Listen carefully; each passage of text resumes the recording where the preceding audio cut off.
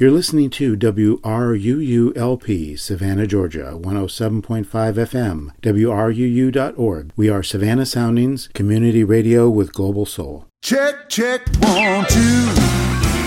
Hope you like a little country, some rock and roll and blues, 'cause we sure love playing for good people like you. Let me know if you can hear me.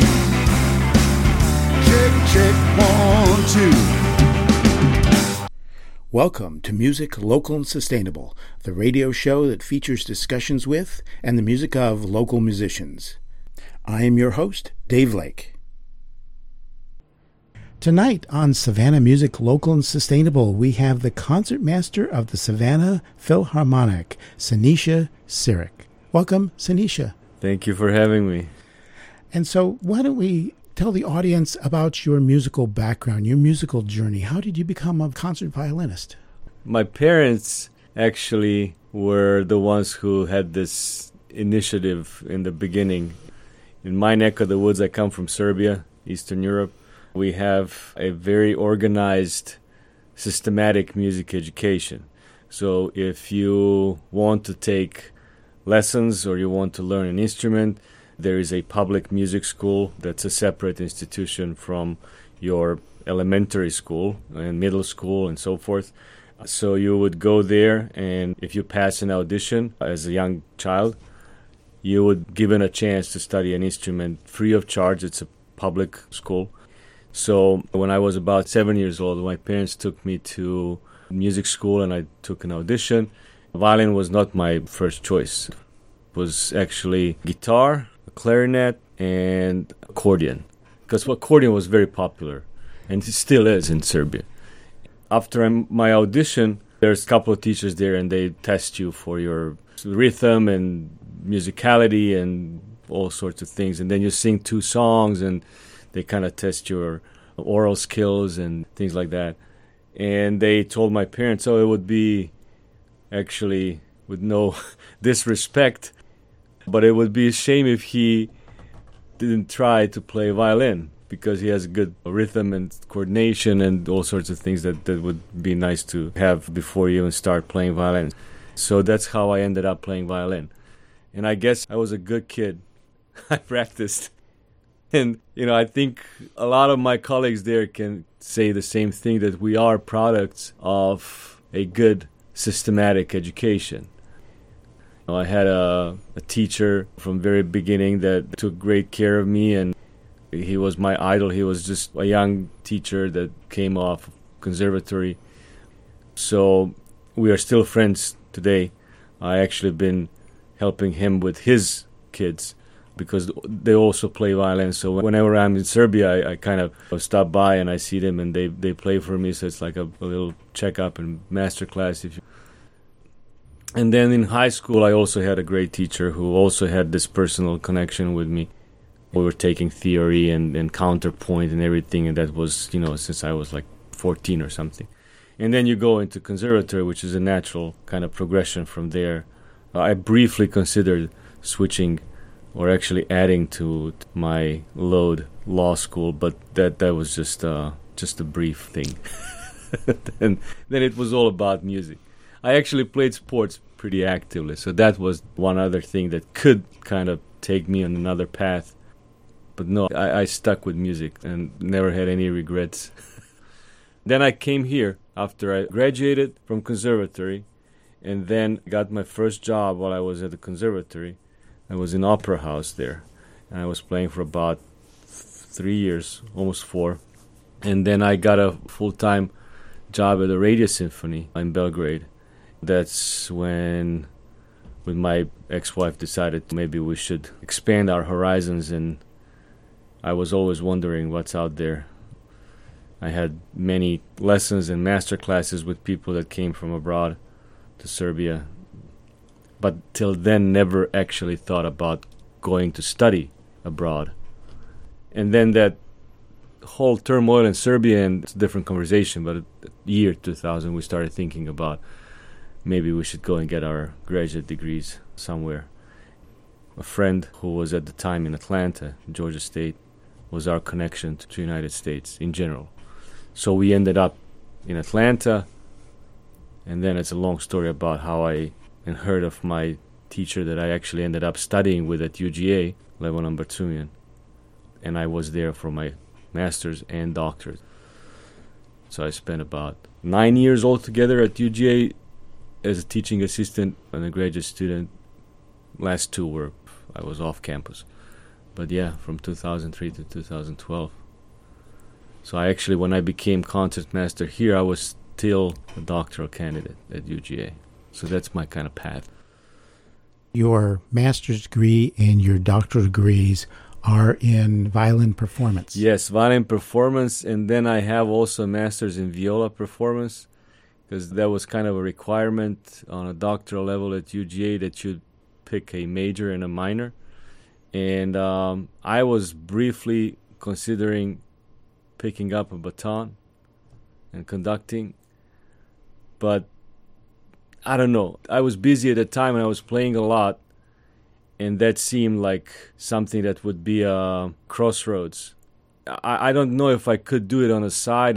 Maybe I should have. That was just the way I was thinking then. It's like 15 years ago, and I'm absolutely a different person in 15 years. I don't know who does not change. So maybe if I was thinking about it now, maybe I should have done that. But viola was natural for me, and I just added on that side. I don't play it as often as I would like to.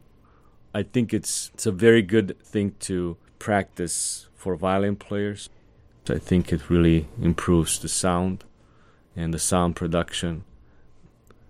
And I would love to play it more, but I just, from where I'm sitting and what I'm doing, there's just not enough chances for me to do it. Why do you say that playing the viola helps your sound production as a violinist? So it's a very interesting point, and this is something that I actually heard when I started playing viola. I heard from my teacher, Mark Newman at UGA. But then, of course, I was following what's happening around and watching master classes, and of course, the famous hybrid violin viola player, one of the best in the world ever, Pinchas Zukerman, said the same thing. So I totally believe, and I found it on my own playing, that it's really true. And it's true because viola being a little bit bigger and with thicker strings requires, as we say in our world, a heavier arm. And if you don't have one, you have to develop the way of playing in which your bow would sort of sink into the string a little bit better. And it has also a resonance to the sound that violin does not have. So once you feel that resonance, I found that when I was really playing violin and viola on a daily basis, that I was looking for the same resonance in the sound of the violin, even though I would not necessarily get it instantaneously. But when you get your ears used to that kind of reverb, because it's nice, it's good to have it. It's really easy to phrase and to make music on an instrument that gives you that natural fade out of the sound. On violin, you pretty much have to, I won't say cheat, but you are giving people an impression that that's happening. So it does not really give you that much reverb as much as you are making people believe that that's your sound and that's so full and resonant. So it's a mix of things. And then you start experimenting with those things. And of course, that heavier arm also results in a better sound production on a violin if your actual instrument can take it. Control, the speed of the bow is a little bit slower on the viola than on the violin. Then you start also, because there's a difference in size, anywhere from 1 to 2 inches. The bow placement, even though it's the same technically on both instruments, the bow placement on the violin is different than on the viola. You place your bow for both instruments, of course, between the bridge and the end of the fingerboard, but viola being bigger means that your bow is going to go a little bit further away in terms of your arm your right arm being open a little bit more. So you also become aware of this placement of the bow and how does that affect the sound much more obvious than you would eventually on the violin. And then left hand.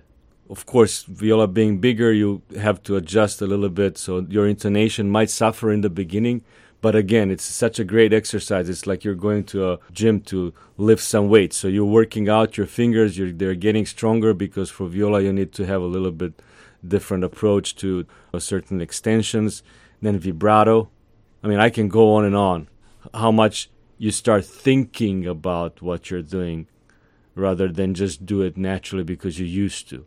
As soon as you start thinking, mostly good things happen. You either find out what you've been doing wrong and how you can improve it, or you become aware that what you've been doing right is why you are doing it. So when you want to teach somebody, which is another angle on the whole thing, when you can verbalize the motions, I think those coaches in sports or in music, teachers are the ones who are actually very successful in teaching when they can verbalize actions that they are producing, so the students can learn from that kind of process of, okay, I'm doing this, so that means that, and vice versa. It made me definitely, I'm 100% certain of that. It made me a better player. Of course, then you learn a new clef to read, which is another thing. That was a little struggle in the beginning because I was transposing. I was not actually reading. So there is a way that you can actually transpose music without knowing what you're doing. And, of course, that was a shortcut. But that lasted only for like a couple of months. And then, of course, you just have to learn alto clef. And being a violinist, you don't ever play in any other clef.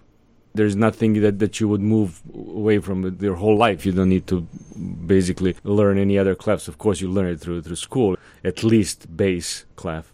But, adding alto to it, and of course then, why is all that good? I mean, we can go this for hours. In theory, why would be good? So. Tonight on Savannah Music Local and Sustainable, we have the concertmaster of the Savannah Philharmonic, Sinisha Sirik. I really appreciate the ability to play more than one instrument that is very similar and the fine differences it takes and the cognitive skill that it takes to do that. It's really interesting because you're now really use cognitive skills every time you approach the violin and not just use motor memory. I also play a little bit of guitar. I play bass guitar a little bit, play piano because I had to learn it in school. I was never good at it. I know basic principles. I mean, if I sit down, yes, I could maybe in a month or so, a 2-part Invention by Bach, but that would be my limit. But yeah, I mean, all these things add to your understanding of, for example, later on, if you ever venture into using a conductor's score, as a soloist, you actually would need to, many ways, to learn how to read the score and be aware of what's happening in the orchestra while you're playing your solo part. That's just an integral part of preparation for the performance. So, I don't know if you would need to go necessarily into all the intricacies of transpositions that French horns do and B-flat clarinets and flat clarinets and all that kind of stuff. I mean, you could tell basically what's happening on the larger scale. Adding any skill to your skill set can never be bad. I mean, it will just improve your depth of understanding of the subject. So anything that you can apply to make yourself a better player, absolutely. But I have no sympathy for having to learn a second clef. That's the one problem with low-string instruments is that thanks to modern composers that feel if you've got a fingerboard, you can play all the way to the end of your fingerboard with your left hand. Yeah.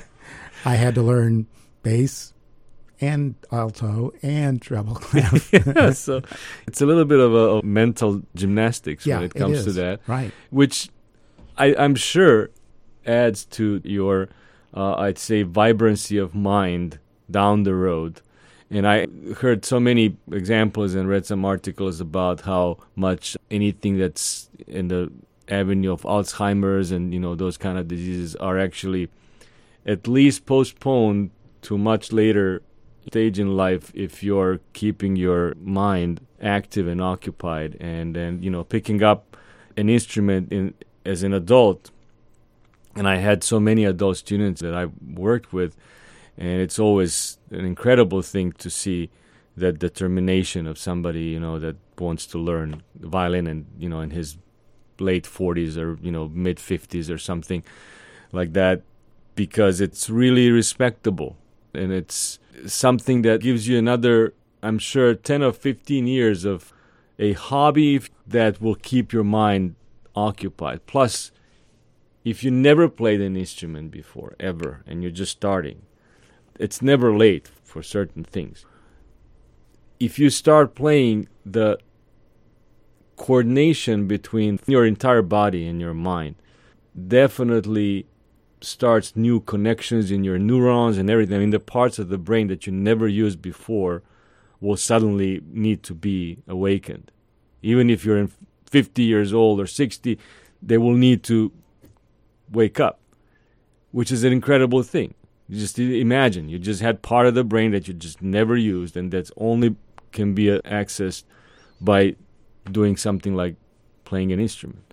So it's really an incredible thing. I think, the music is an integral part of our lives on many levels. Sometimes we just forget how much we are surrounded by music, everyday life, and how weird our life would be without music, because we just take it for granted. And I know this situation now, for sure, made some people think about, okay, so what happens when you don't have live performances, when you can't go to the concert, and I'm not talking about classical music, I'm talking about everything. Now even pop artists cannot have big tours and concerts.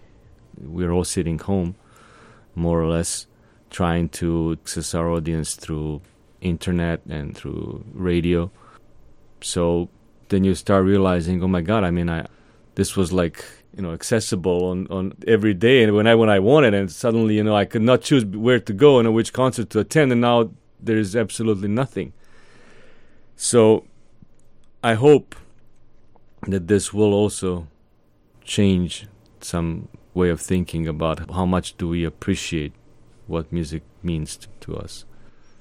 Yeah, it was really interesting because in a conversation that Kei Hirata was having with another conductor, they talked about some orchestras, such as the Detroit Symphony, that has been ahead of the curve, and that they've been doing online stuff for years now.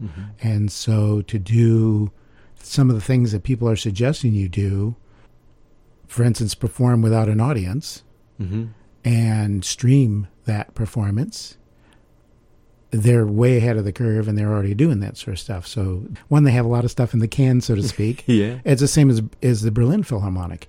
They've got so much stuff in the can that they can just pull out archives that you could have a weekly concert without ever repeating it for years. That's absolutely true. I can tell you from my own perspective, I'm not surprised actually but for example, I believe NBC Radio Orchestra was the last radio orchestra that was active in the United States. I don't think that there was any other radio orchestra beside NBC back in the day. And in Europe is actually quite different. Almost every major city has a public radio station, and a part of that public radio was a radio symphony orchestra. And you were in a radio symphony orchestra. Exactly, and I was in, and that's what I'm trying to go with this observation. Radio Symphony was usually in charge of playing classical programs and all that goes into that realm of music, but we were also playing all sorts of pop music and playing concerts that would fall into category of light music. But we also, a big chunk of what we were doing was recording Serbian composers, for example. That was in order to preserve the heritage of Serbian music scene. So there was a kind of a committee that would decide, okay, of these young composers or accomplished composers, every month we'd have 6 or 7 pieces on the list that we would, in our rehearsal and recording time, go into the hall and, record these things. Some of them for archival, some of them for publishing. So to be a recording orchestra, playing without audience, was just a regular thing. You just go in, there's nobody there. I think it's a really interesting concept of how you switch. We had a night before a concert at 8 o'clock at night, and then you come next day into work. You get your music. A lot of times we would just sight read. That's where I guess my sight reading comes from, because we would never see this music, and they just put it on a stand. Okay, we're recording this today, and 2 services, like 5 hours. Maybe you would go for next 3 days if it's a larger piece. We were lucky that we were actually rehearsing and performing on the stage of a hall that we were playing our concerts. So all chairs are where they are, and you just sit there, and the only thing that would matter and would be different is there is a red light in the middle of the orchestra, and when that goes on, you're recording. When that goes off, you're done. So it was literally like a circus act. You just sit down, it's like red light, you play, and it goes off. so and that was like, that's what we've been doing. 50% of our load was that kind of work. So for me, I already experienced that kind of empty hole, and you're giving everything you have because of the music that you're recording. That has nothing to do if somebody is sitting in the audience or not. And I'm sure now, when you think about it, musicians are used to it, especially the ones on the higher level, orchestras that were recording on a regular basis. And you don't have to go far to find those. I mean, Atlanta is one of the most recorded symphony orchestras in States, and all those recordings happened without audience in the hall. I think you can adjust to it. Now, what are we losing without audience is absolutely that excitement that a group of people brings into the room. And there was famous conductors around the world that actually, one of the most famous for that practice was Sergiu Celibidache. 90% of his recordings were live recordings, especially with Munich Philharmonic. He did not believe in recordings without audience. So they would actually have a series of concerts, Thursday, Friday, Saturday, with the same program as usual. And then they would record all 3. Some recordings went without any editing. Were an amazing orchestra. They would maybe put a symphony out of 3 days, but movements themselves were not edited. They would go into their entirety. And you can hear some minute mistakes, which obviously were not important, because it was more important what kind of performance they were giving, what kind of excitement, what was the emotion, what was the moment that was caught on tape. And I don't know if that's the right or wrong approach, but I can tell you that I always enjoyed their recordings. They're not that famous among, say, wide audience and people that, always go for Berlin Philharmonic or Vienna or New York or some major orchestras. Munich is not a major orchestra, but I mean, you'd be surprised if you actually go and listen to some of those, how good they actually are. So. Tonight on Savannah Music Local and Sustainable, we have the concertmaster of the Savannah Philharmonic, Senisha Sirik. And that really sort of brings up a sort of related issue, and that is the communication between the orchestra and the audience. If from your viewpoint, and you can speak as a chamber musician, as a orchestral member, as the member of the orchestra who leads the orchestra, and as a soloist with an orchestra.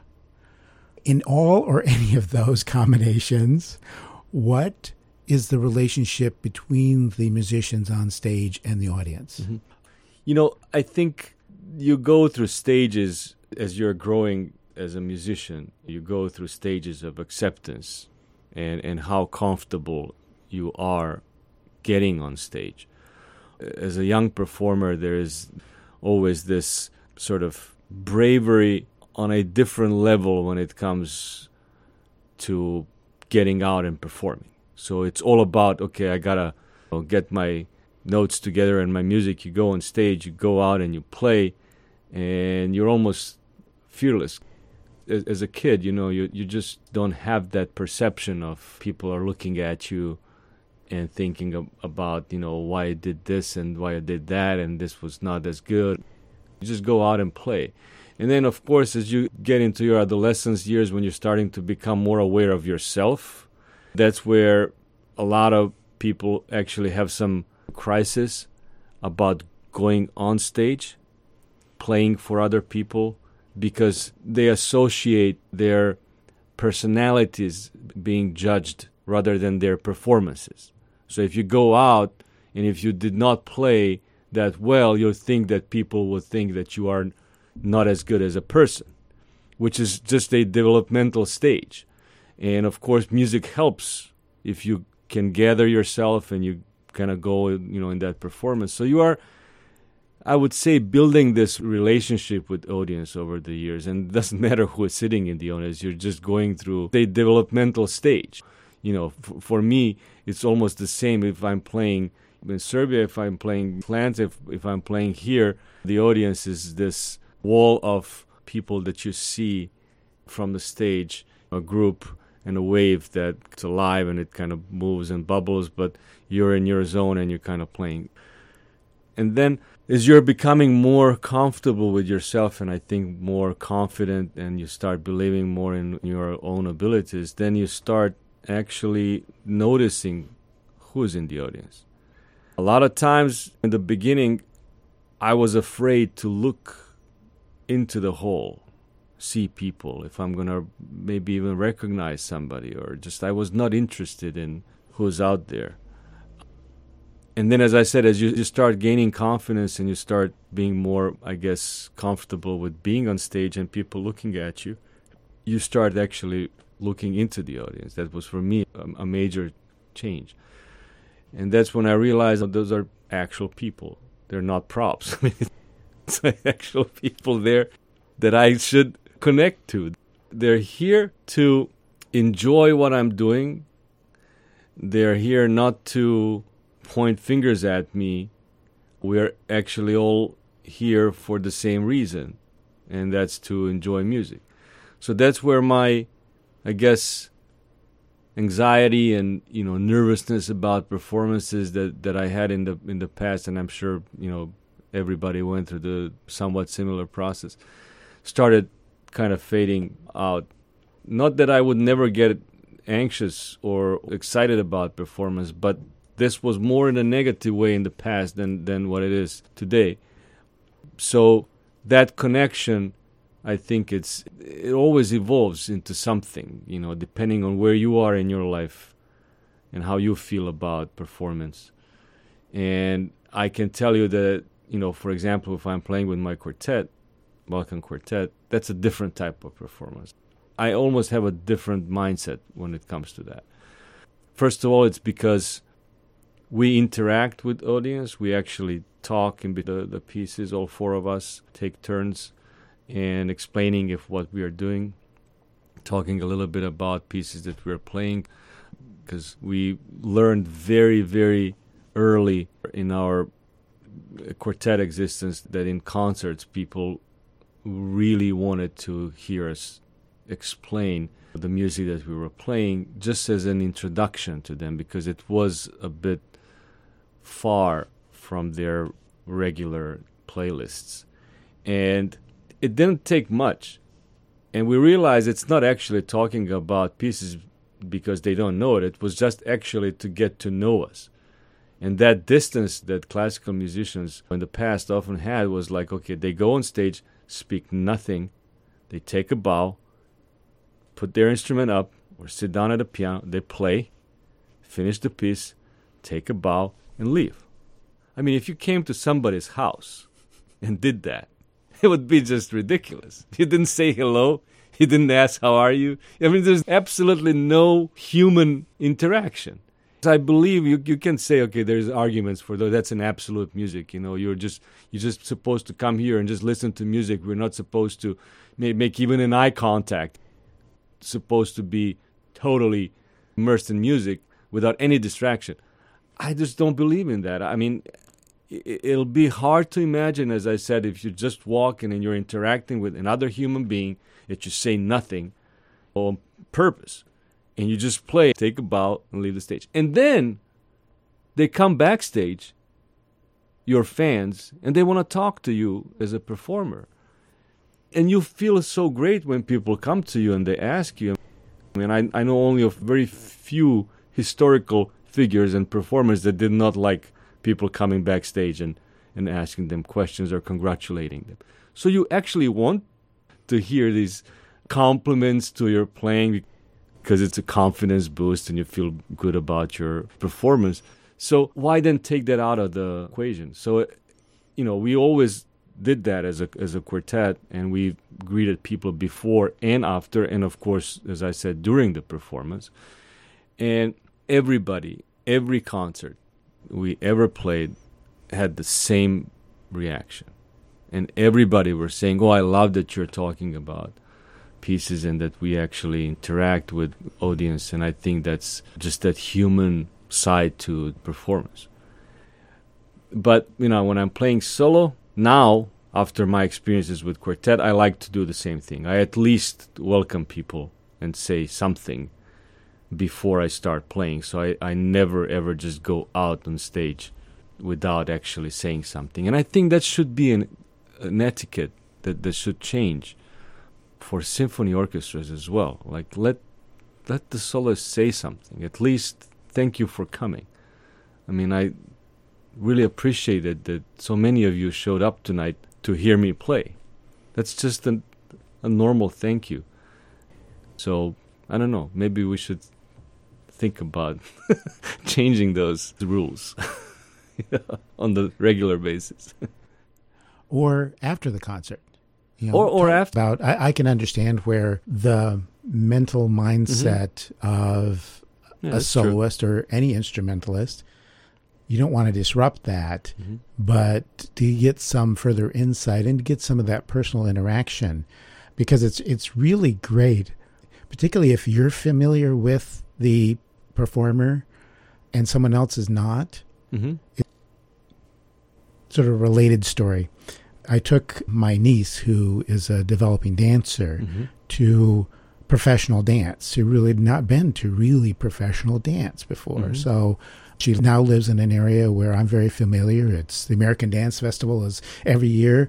And so last year we took her out to see professional dance.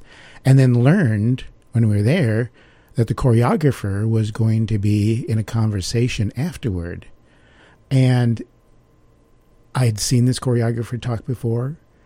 Hilarious person. Absolutely fabulous. And so personable. It's Mark Morris, the choreographer. And so I was so excited. And my niece was sort of, why are you so excited for them to talk? Because you get so much more insight into the character of the individual, into the thought process of the individual when they're putting something together. And the ability to ask questions, to me, is just wonderful. Yeah. And so you'll always see me at the pre-concert thing, and you'll always see me at the post-concert thing. And at the Winnipeg New Music Festival, they do pre- and post-concert events, where the performers tend to be at the post-concert events, a panel talking about the milieu or talking about the concert coming up tends to be the first. Oh. Occasionally you'll see the same people at both, but generally they bring different people. But again, that's just so much information that you can use.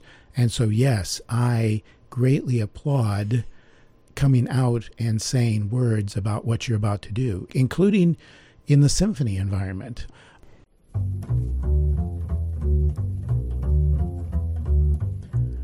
This is WRUU-LP, Savannah, Georgia, 107.5 FM, WRUU.org.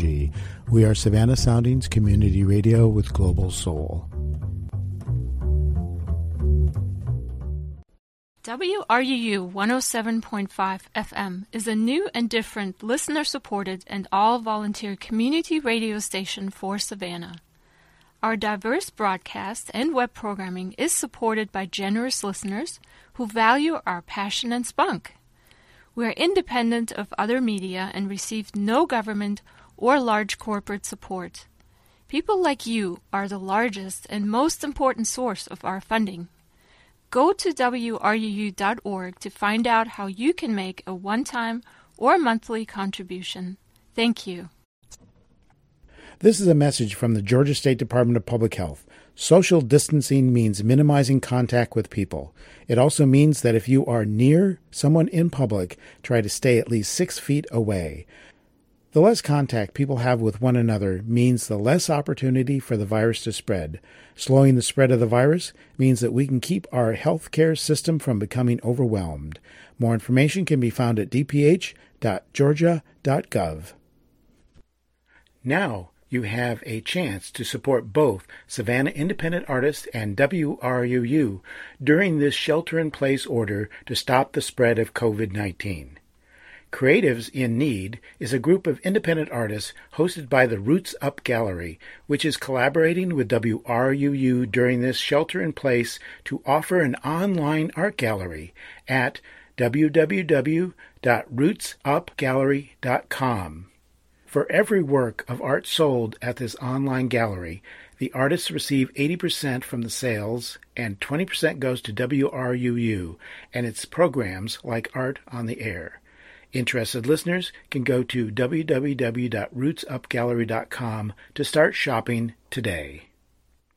Welcome back to Music Local and Sustainable, and I'm your host, Dave Lake. Tonight on Savannah Music Local and Sustainable, we have the concertmaster of the Savannah Philharmonic, Senisha Sirik. Listeners to my shows know that I blame Leopold Stokowski for everything that I don't like. He undoubtedly had nothing to do with it, but he's a just good person to blame because he brought that formalization of the symphonic concert. I mean, back in the 1800s, if you got a standing ovation after the first movement, they repeated the first movement. And yes, I understand labor contracts and that sort of stuff too, where you can't do that. But he said, absolutely not. We play it the way it was written, and that is it. Oh, and by the way, you can't clap until the end. You can't clap until the end. And those, formal rules and regulations of being in a concert hall, I just rebel against. I agree with you, and I think, yes, to a certain extent, you have to keep somewhat of a flow of the piece, but to refrain yourself from excitement and to wait until the end to, release all that's been brewing is somewhat frustrating. I think it would be far better if you educate audience, and you can only do it through, verbalization of what you're going to do or what you did, and let them know that why, if they need to refrain themselves from, would be the case, and why it would actually be good if they want to let that applause start. What would they be doing and what would they be responsible for? So I know it's a collective mind of a whole and people that are sitting there, and you never know how that's going to go one or the other way. But that's why your performance is there to sort of guide them through that. So that formalization, as you mentioned, I think it was definitely good for a lot of things. But then again, it just was not as good for some other aspects of live performance as you would imagine. And I think English were the first one who started breaking off a little bit of that tradition, especially in the period performance world. They started narrating almost their performances and talking about pieces and giving people introductions to pieces. Just one side note, for my quartet, we do not write program notes. Sometimes we even change the order of pieces on the spot just because we are gauging the audience response to it and how they can respond to our music. why are we not writing program notes is because you give people something to read, and they spend like first 15 minutes or 20 minutes of performance flipping through that program. They're obviously eager to get information. They want to know what you are doing and what you're about to do. But in all that, they're almost putting music on a back burner because they're reading the text. So they might be just kind of like they're sitting in their comfy chair at home reading a book and then listening to music in the background. And you came to the live performance. So I don't believe that music for a second could be a background music if you are in the hall. So why not then say, for example, why don't you read those programs before? Come 15 minutes earlier, read those programs. As soon as we start playing, put them away and enjoy. Don't bury yourself in the programs. Read the other half in the intermission. Why don't you look at those performances? That's why you came to the live performance, because there is some visual things to take as well as the audible things too, of course. So that's what I really think, that information could be shared in a different way than just, okay, here is the little booklet. Then good to take it with you, and it's advertisements for sponsors and for everything. That's all that absolutely understand the purpose of it. But just the type of information that it's in there. I think those program notes been around in the same format forever. That they just give you a nice bio of the composer and I'd say a list of movements, and they explain what is they going to hear. So maybe there's something there that could be changed a little bit. Well, I'll give you permission to blame Leopold Stokowski for program notes. We'll call it. Okay. Tonight on Savannah Music Local and Sustainable, we have the concertmaster of the Savannah Philharmonic, Senisha Sirik. So you don't scream at me when I'm sitting in the front row, because I tend to be a front row sitter, even though one should really know the hall and then decide where to sit based upon the hall. Mm-hmm. I was at a concert in Harrisburg, Pennsylvania. Yeah. And, of course, I bought my front row tickets. And then I had a chance to talk to a composer whose work was being done at that performance. Mm-hmm. And he was familiar with the hall because he was a local kid growing up and moved away and went to school, but Mm-hmm. still they invite him back and do premieres of his works. He said, you really should be sitting, he pointed up to the balcony, because the way the hall was shaped, that would be the best place to be. I didn't quite do that, but I did sit in a couple different locations during a rehearsal, because I was invited to the rehearsal too. And it was amazing how different it was. But for performances, I tend to sit quite close because I like to see what's going on with the different people at my choice, because occasionally you'll see me go like this. For the audience, I'm folding my hands in front of me, sort of almost like prayer, closing my eyes and listening, because I want to listen to a particular passage and I don't want the distraction of the visual. So you'll see me do that. But otherwise, sometimes I'll be quickly going back and forth between different orchestra members if there is a communication going on, or try to focus on one particular group, particularly if the conductor has given me the cue. And occasionally I will open the program. But it's generally between movements, because I'll say, shoot, what is the marking for that last movement? So I'll quickly look up the marking just to refresh my memory. I mean, that's my behavior. So if you see me doing those things in the front row, please don't stop in the middle of the gap and scream at me. So No, that's so fine. No, I'm just thinking, like, those type of things, I don't know if it would make difference or not, but I'm just, as you were describing it, was thinking about, you see operas done with translation going on as singers are singing. So that's not uncommon for classical music performances to put the lyrics. And I don't know if there was an experiment ever done with the symphony orchestra where you would do the same thing and people, at least the title of the movement, the tempo marking. And maybe as you go, this is a first theme, this is exposition.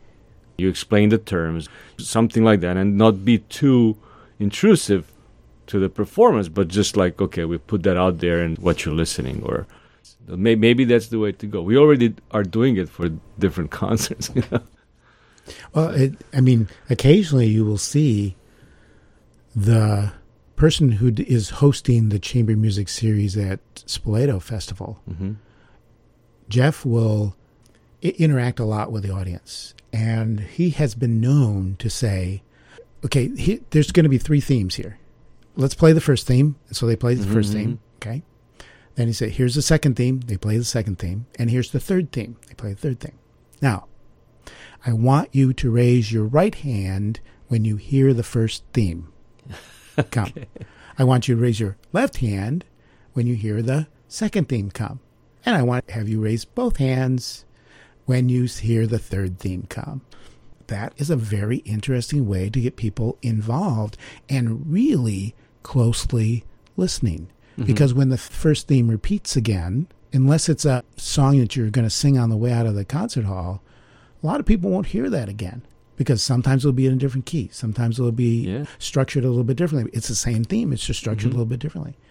But if you make them concentrate on what they're listening to, it really would be effective. But the thing you were talking about, superscripts, first theme come up and when they're playing, and then second theme coming up, and then watch the cellos or watch the first violins. Watch the way the first violins and second violins are interacting, sort of like a running commentary. Yeah, I mean, I think it would be like a nice guide through music that is unfamiliar to a lot of people.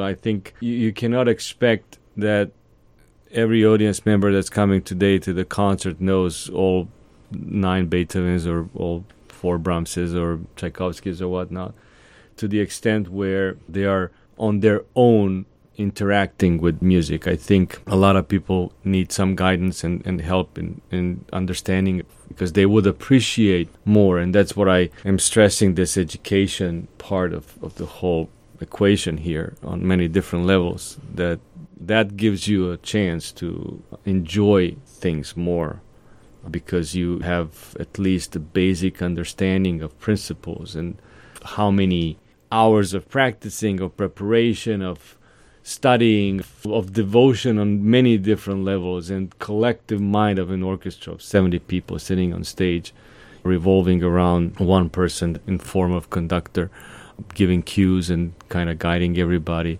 It's just an amazing thing to witness how all these individuals that have their own tendencies and musicianship that's different emphasis, we're all different as people have to come all together at one point and give you a piece of music that is produced collectively with all these different personalities.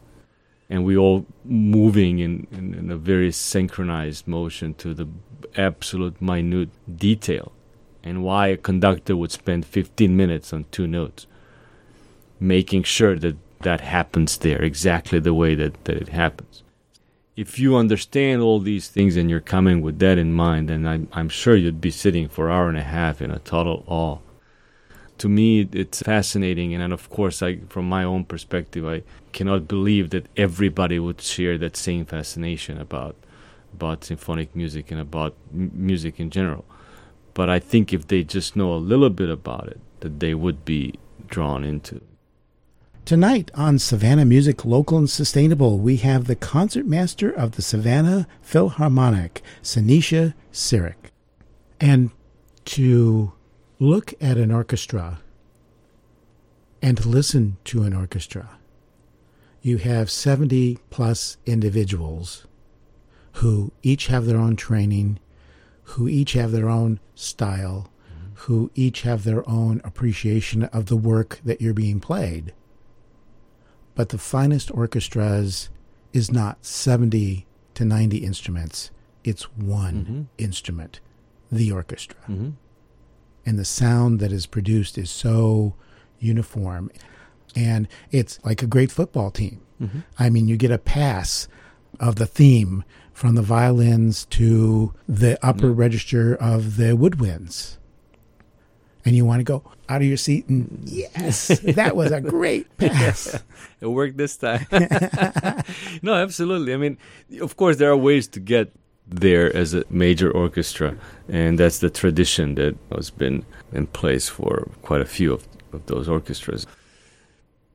They tend to hire musicians who come from almost that same schooling and education. And is it on purpose or not, I can't discuss that.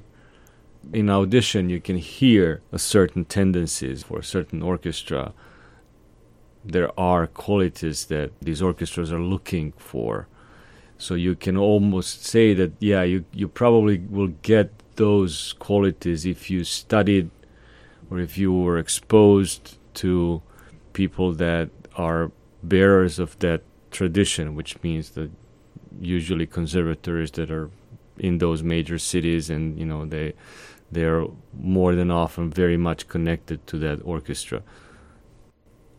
You can talk about certain schools of orchestral playing, Austrian definitely with Vienna, and it's like really interesting how there's no much exchange between Germany and Austria. It's almost like two separate schools, and they sort of stay within their own realm.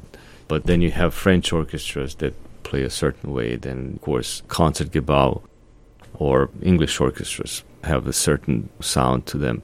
And then, of course, the American tradition of symphony orchestra is absolutely one of the best in the world.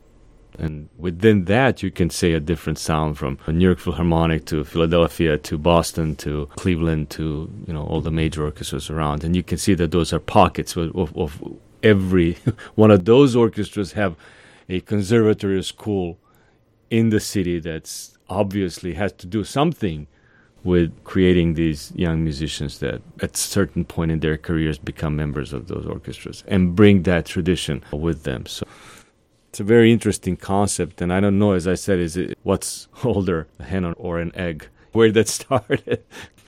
And how is that going to play out in the years to come? But, I think there is definitely something to it.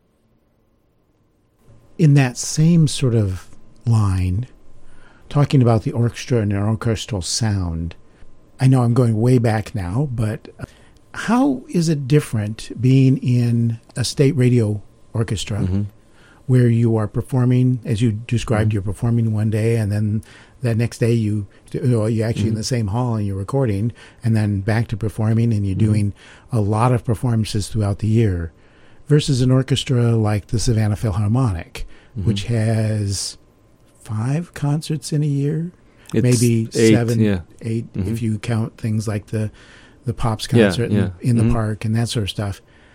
How does that vary between those two environments to be a musician in an orchestra?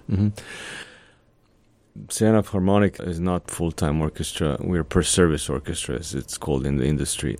Every full-time orchestra has that routine of week after week after week of rehearsals and performances. I believe in the Radio Symphony where I worked, we had these periods of time where we would be very, very active. Some periods that would slow down a little bit, so you wouldn't have a performance every Thursday, Friday, or every Saturday or something. We had also Sunday matinees that were not happening every Sunday. So, you would go through some cycles. You are seeing your colleagues on everyday basis and spend a lot of time together. If you have a double service on a day, that's 5 hours of rehearsing. That's one day, and then the next day, and then you go into the next week. So I'm sure there is a much closer interaction and relationships that are developed from just being with those people on a daily basis. And for some things, it's terrific. And you can imagine that for some aspects of performances is not that perfect to have that routine kind of settling in. So it is important to break that routine from time to time a little bit. And that's why guest conductors, from other reasons. If you were just seeing one person at that conductor stand all the time, I'm sure down the road, after like 2 or 3 years, you wouldn't be able to look at that person, or he would be able to look at you. especially make music on a regular basis. So you bring those guest conductors, then some people take a week of leave, and then a sub-musician comes in, and just to shake things up a little bit, to keep things alive. Savannah Philharmonic is not in that situation, so we basically play a season from September through May, and we play one concert a month, and people come from different areas, southeast and as far as D.C. and New York. Have musicians that come pretty far and travel to play with Savannah Philharmonic. So we have that excitement of friends and colleagues that see each other not that often. So we spend at least 2 or 3 days in town. I live now in Savannah for past 4.5 years, but I was coming from Atlanta. And this would always be a friendly encounter. And between rehearsals, we go out, have meals together or a few drinks or whatnot, and then usually have Saturday off. So you have a whole day to kind of enjoy Savannah for its own charm, and had nothing to do with music, just be in this great city and walk around and maybe even go to the beach or whatnot. So it's a different mindset for us when we are getting together than a full-time orchestra. So I think the excitement in our performances you can actually hear and witness, and I'm sure that a lot of people were complimenting this orchestra for its very, I'd say, lively performances and interaction with audience, because there was a lot of energy, a lot of good vibes and good relationship that were obvious between players and sections and within the sections of the orchestra. Each has its own pros and cons, but we definitely lack one side, the time that we would have as a full-time orchestra to play together on everyday basis, and that always results in a more, I would say, gelled kind of performance where things are clicking just because they grew out of hours and hours of playing together, rather than just being, really aware of what's happening here, trying to catch every single cue and moment of making sure things are together. I mean, those are definitely major differences. And, it just depends. I think we are all enjoying it in our own ways. That's probably a challenge for the level of the performance there. Would you say, okay, we only get 4 rehearsals, but we have not been playing together for a month to prepare something like Shostakovich 5. That's just a beast of a piece to put together. And you just come in and you have these 4 rehearsals, and it must happen, and you have one performance, which for full-time orchestras, there's usually more than one performance, 2 or 3 of that piece. So, they have 3 or 4 rehearsals plus 3 performances. By the third one, things are gelling. And especially if you were playing it the week before, does not have to be Shostakovich, could be a different symphony. And you have these players that spend so much time playing together, they know every single little cue, little breath that's taken somewhere or something. So you cannot expect that a per-service orchestra would be on that level of performance. But I think for what and who we are and what we are, I think we're doing a really amazing job in jumping through those hoops and making sure that when we get together, we sound like an orchestra that's been playing together for a long time. Tonight we have had Senisha Sirik, the concertmaster of the Savannah Philharmonic Orchestra and a musician in a multiple number of other small ensembles, which we haven't really even touched on yet. Next time. But I want to thank you so very much for coming in and talking to us, because this has been so wonderful. Thank you so very much. Thank you very much for having me, and I hope we're going to bring some interest to people to come to the Savannah Philharmonic concerts whenever they start happening again, with this beautiful chat and conversation we had. So thank you, Dave, for having me. But we have so much more to talk about. So would you be able to come back next week? Yeah, sure. This has been another edition of Music Local and Sustainable, and I've been your host, Dave Lake. Save this time for another show next week. Well, I know we ain't headed for the Hall of Fame. We're gonna give it it what we got, man, it ain't no shame. Let me know if you can hear me. Check, check, 1, 2. Let me know if you can hear me. Check, check, 1, 2.